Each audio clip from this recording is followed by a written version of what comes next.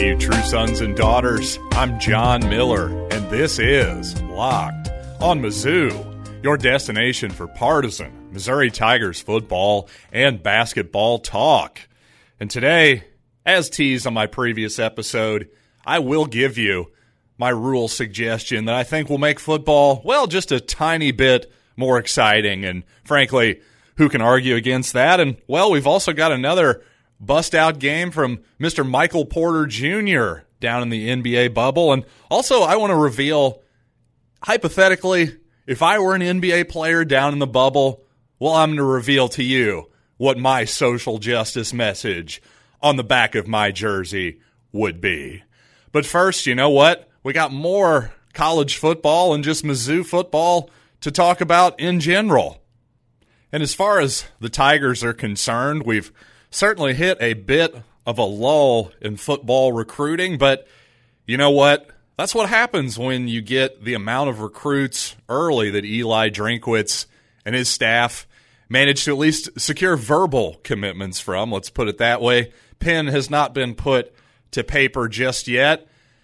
But again, I don't want anybody to worry here. This is certainly not a sign of anything to worry about in terms of recruiting. Although, well, maybe the last couple prospects that Missouri wanted, unfortunately, they've ended up going to different places. Prominently, the East St. Louis wide receiver, Keontez Lewis. I think everybody thought he was definitely a Missouri lean, but ended up choosing UCLA, obviously. But again, no alarm bells for me at this point. But continuing my thought again from the previous episode, it is starting to feel like college football is in real jeopardy. I sort of use the analogy of an airline giving you a 4 or 5 hour delay in 30-minute or an hour chunks instead of just telling you all at once that there's going to be a 4 or 5 hour long delay, or indeed ultimately your flight is canceled. They want to avoid a mutiny, so they just end up delaying and possibly hoping that something better happens. Maybe the weather changes, whatever it is. And it certainly seems like that may be where we are in college football. We're just pushing things further and further back with the hopes that hopefully something good will happen. And to that point, Penn State recently announced in the last hour, in fact, as we record this, that no fans will be at sporting events this fall at State College, Pennsylvania. That is unless, of course, that the Pennsylvania state orders for public crowd gatherings change. And, well, certainly, like I assumed with UConn, the University of Connecticut, canceling their football this fall, I got to assume that this is probably the first of several dominoes falling here. I mean, we've seen with the University of Missouri, originally they were shooting for maybe 50% capacity. Now it's looking more like it may be 20-25% capacity. Quite honestly, I don't think we're going to see fans at Faurot Field this fall. The more I think about it, just the more it seems like things are happening. Now, having said that, if I, as a season ticket holder, along with my family, I know that even though my parents are technically above 70, I know they'll want to go. At least my dad will want to go. We'll wear our masks. We'll do it whatever we have. Even if we only get to go to one game based on a lottery, by golly, we need this. Come on, let us go to football. But you know what?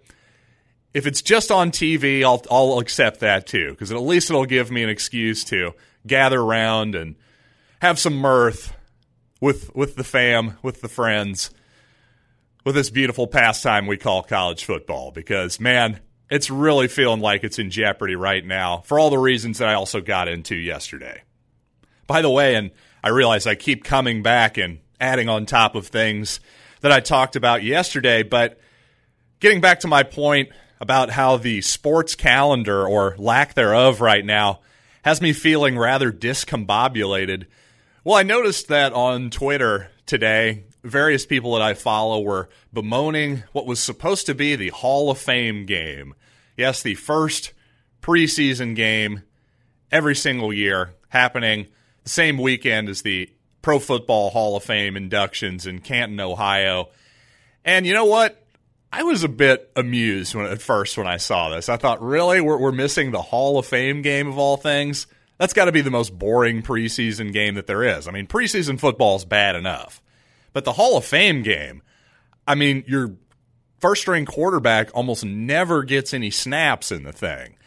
And yet, I had to immediately stop myself and go, now wait a minute. You just did a whole segment about the football calendar yesterday. And that reminded me, oh yeah. So even though I never really watched the Hall of Fame game, it does make my brain happy just knowing that it was happening. Because the Hall of Fame game, again, it's one of these milestones on the sports calendar. It means that we're just that much closer to real, genuine football, and of course the fall as well.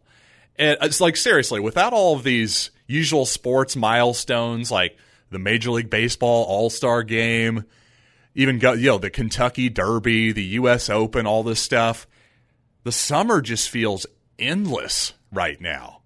And usually for me, the summer flies by because I'm out enjoying the weather, having fun, which I have been for the most part this summer, don't get me wrong. But again, just without these milestones, I just feel like I'm adrift in life. I really do. My brain is just confused. Again, I'm discombobulated without these sports milestones. But again, we can pray and hope that maybe we'll get back to normal sometime soon. At this point, I'm not really sure what else to do. Now, once again, the airline has gotten on the overhead PA system, and they're now telling us that the Southeast Conference football schedule will be released either later today, that's Thursday, August the 6th, or tomorrow at some point. So it'll be interesting to see who Mizzou draws. We're expecting that it'll be the same 8 SEC teams they were going to play, plus Auburn and Texas A&M. But we'll see, and frankly, we don't know where either of those games are going to be played that I just brought up. So, again, it's all up in the air. It'll be interesting to see, and, well, hopefully soon after the release of that schedule, you'll get my opinion on it, and maybe we'll get old Blake Stark to give his wildly optimistic predictions about the Tigers as well. And with all that being said, in the next segment, I want to tell you what I would put on the back of my jersey if I were hypothetically an NBA player in the bubble, plus Michael Porter Jr., my college football rule change, and all that good stuff. But first, I do have to tell you guys once again about our friends over at rockauto.com. You know, with the ever-increasing numbers of makes, Kia, for instance, didn't used to be around years and years ago.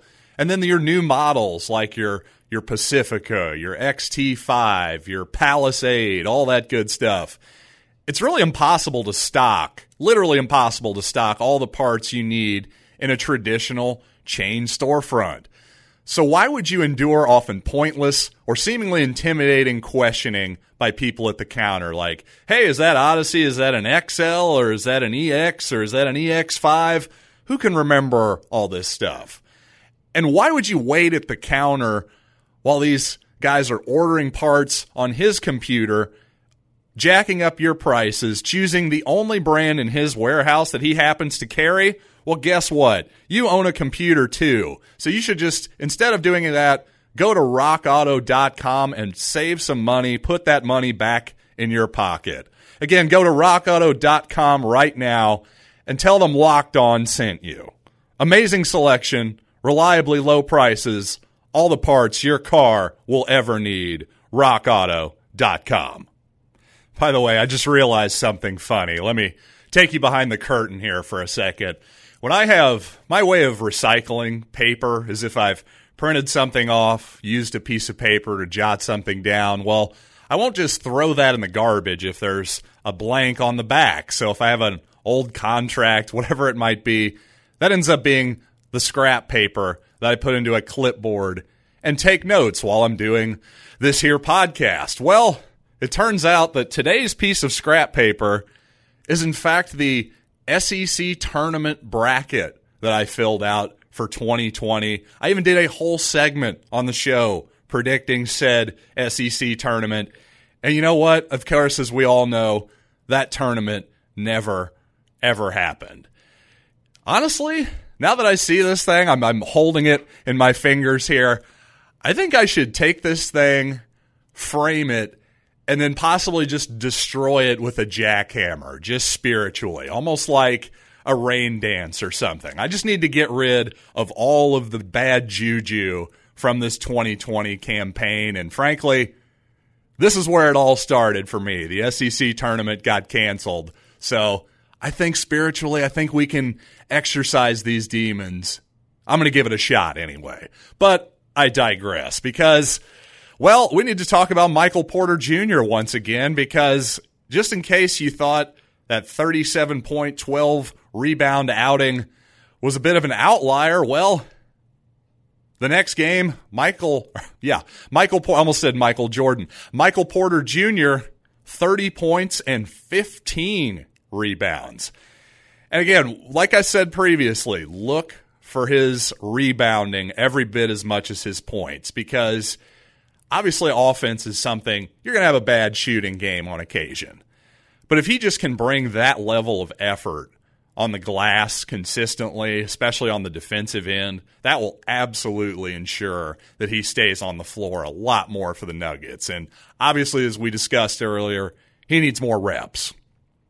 And assuming he gets those reps, and he certainly should if he can just continue to avoid injury, he's going to be something really, really special. There just aren't that many guys at his size with his skill level. There really aren't. And to that point, ESPN Stats and Information, according to them, Michael Porter's 67 points over this past 2-game span are the most by a Nuggets rookie in franchise history. And furthermore, Porter is the first rookie in the NBA with consecutive 30-point, 10-rebound games since Blake Griffin in 2011. And just to finish up here with the ESPN Stats and Info, MPJ, also the first NBA rookie ever with 30 points, 15 rebounds, and 5 three-pointers in a single game.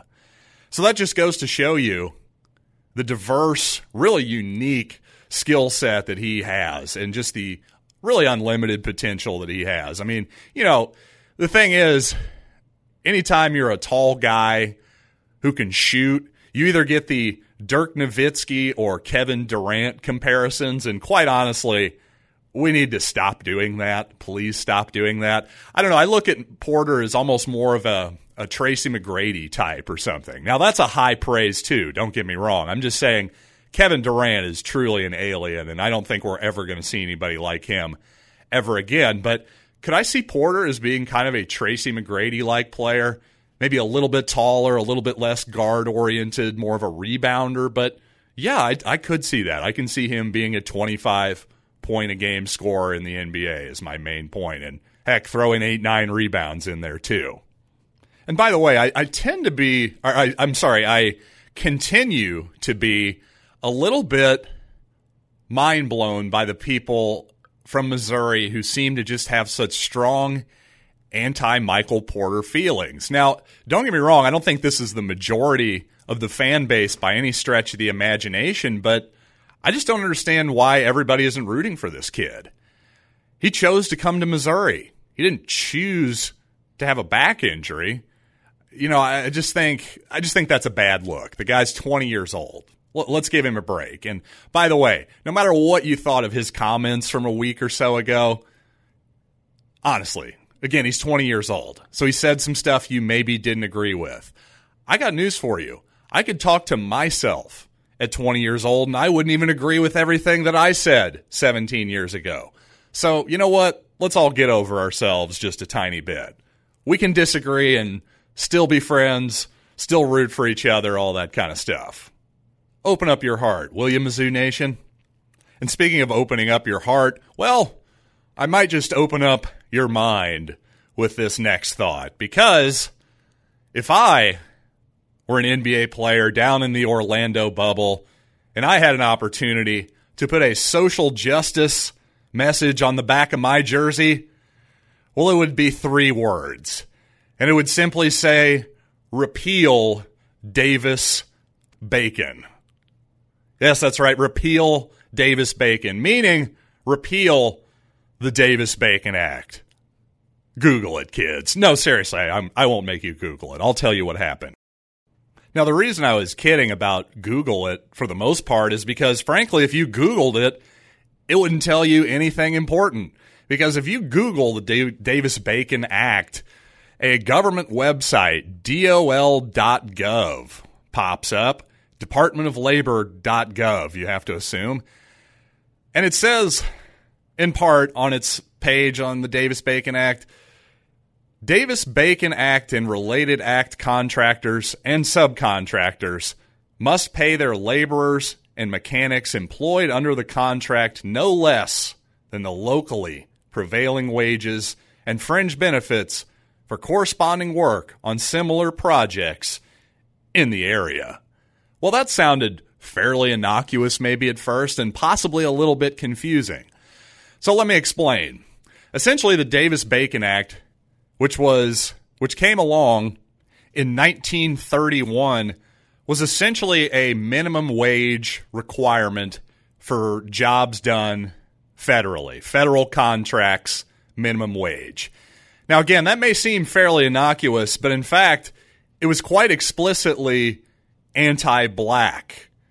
And I have some quotes for you to prove that. Representative John Cochran, a Democrat from Missouri, supported the bill, saying he, quote, received numerous complaints in recent months about Southern contractors employing low-paid, colored mechanics, again, I'm quoting here, people, getting work and bringing the employees from the South.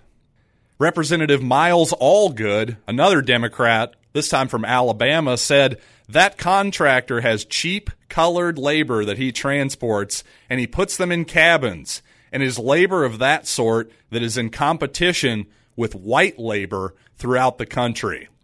Now, Representative William Upshaw, again, another Democrat, sorry, it's true, these are the quotes I have, from Georgia, spoke of the, quote, superabundance or large aggregation of Negro labor. Now, finally, I've got American Federation of Labor President William Green. I have no idea what his party affiliation was, but he said colored labor is being sought to demoralize wage rates. So, in other words, a bunch of politicians, a bunch of white politicians about 90 years ago were really upset that there were some black people who were willing to do a job for cheaper than other white people were willing to do it. And instead of saying, gee, I guess I have to compete and offer something better in terms of services, or maybe I need to drop my prices as well to be more competitive with these black laborers, well, instead I'll just use the power of the federal government in order to exclude them from any possible hirings. Well, you know what? The Davis-Bacon Act is still on the books today, and it had the effect of virtually eliminating blacks at the time from any federally financed construction projects when that law was passed. And you know what? For all the talk of systemic racism in this culture, why is the Davis-Bacon Act never brought up? Because that is, in fact, systemic racism. It is in the system, and it is explicitly racist, and it had the desired effect of removing, quote, colored or Negro labor from, again, federally financed construction projects, of which there were many during the 1930s. The New Deal, all that good stuff. Well, guess who didn't get to participate in that for the most part? Black Americans, in large part because of the Davis-Bacon Act. Now, if you want to get into a whole discussion of minimum wage based on that whole idea, well, then you, my friend, should move to the head of the class. But that is a discussion for another day. And you know what? Since I've gotten really serious in this segment, maybe a little more than I meant to, let's lighten it up in this final segment with some football rules talk. Well, if you've been a long-time listener of this program and a keen observer of my opinions, you'll know that I've long been an advocate of statistically taking passes completed behind the line of scrimmage and either throwing them into the running category, or even better, let's create a third category of passes behind the line of scrimmage. Think screen passes to running backs and wide receivers, but also in the last couple years, I got to give Andy Reid credit for this. It seems like he really made the pop pass very popular. You see, Now, we all know what the fly sweep, the jet sweep, that's become really popular. Well, until a couple years ago, everybody would simply just hand the ball off to a receiver who was coming along around the end on a jet sweep. But now, Andy Reid, and I'm sure some other people, he may have stolen it from a high school coach, what do I know? But Kansas City Chiefs coach Andy Reid, it seems to me, figured out, hey, you know what? We can actually avoid a possible fumbled exchange here if we snap the ball a little sooner than we otherwise would and have the quarterback just do a quick little chest pass. Not even by any means a put the ball traditionally as a quarterback would behind his head and throw it, wind up. No, just a little two-handed chest pass. Now, my suggestion is not only about the statistics of that. Now, clearly, to me, that should be a run. Or it should be, again, the third category of completed passes behind the line of scrimmage. But to me, if Tyreek Hill takes that, for instance, of the Kansas City Chiefs, takes that ball around the end and goes 80 yards for a touchdown, is that the same thing as Patrick Mahomes winding that arm up and throwing it 55 yards in the air for an 80-yard touchdown? No, it isn't. That's my suggestion. But again, I want to go even further. Let's go even further than the stats part of it. How about the rules? To me, if you're not going to throw the ball like in a traditional quarterback sense, then that's a handoff to me. Like this two-handed little chest pass thing, that's not a pass to me. To me, that should be, if that ball is fumbled, if that ball is mishandled, then it should be a fumble. That should be a live football.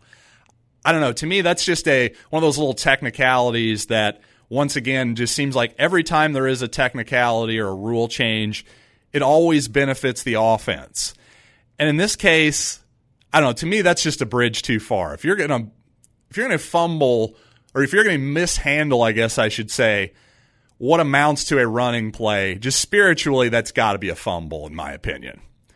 Now, a part of me thought maybe we should make all passes that are mishandled behind the line of scrimmage a live football and a fumble. But you know what? I think that might be a little too far. Maybe you can talk me into it. But as far as the actual two-handed chest pass, I just don't consider that a forward pass anymore. And maybe that's too much to put on the officials to expect them to be able to properly anticipate that and properly judge that motion. But I don't know. I don't think it's that difficult. And frankly, the amount of judgment calls, pass interference, holding, all that stuff, I think this is frankly easier to judge than all of that. So I don't know. I'd be interested to hear what all of you think about that potential rule change and, well, frankly, anything else I may have said on this podcast. So hopefully next episode we'll have an SEC schedule and a 10-game schedule at that to break down for all of you. And indeed, hopefully this football season happens. I think we can all agree on that. So until next time, I am John Miller, and this has been Locked on Mizzou.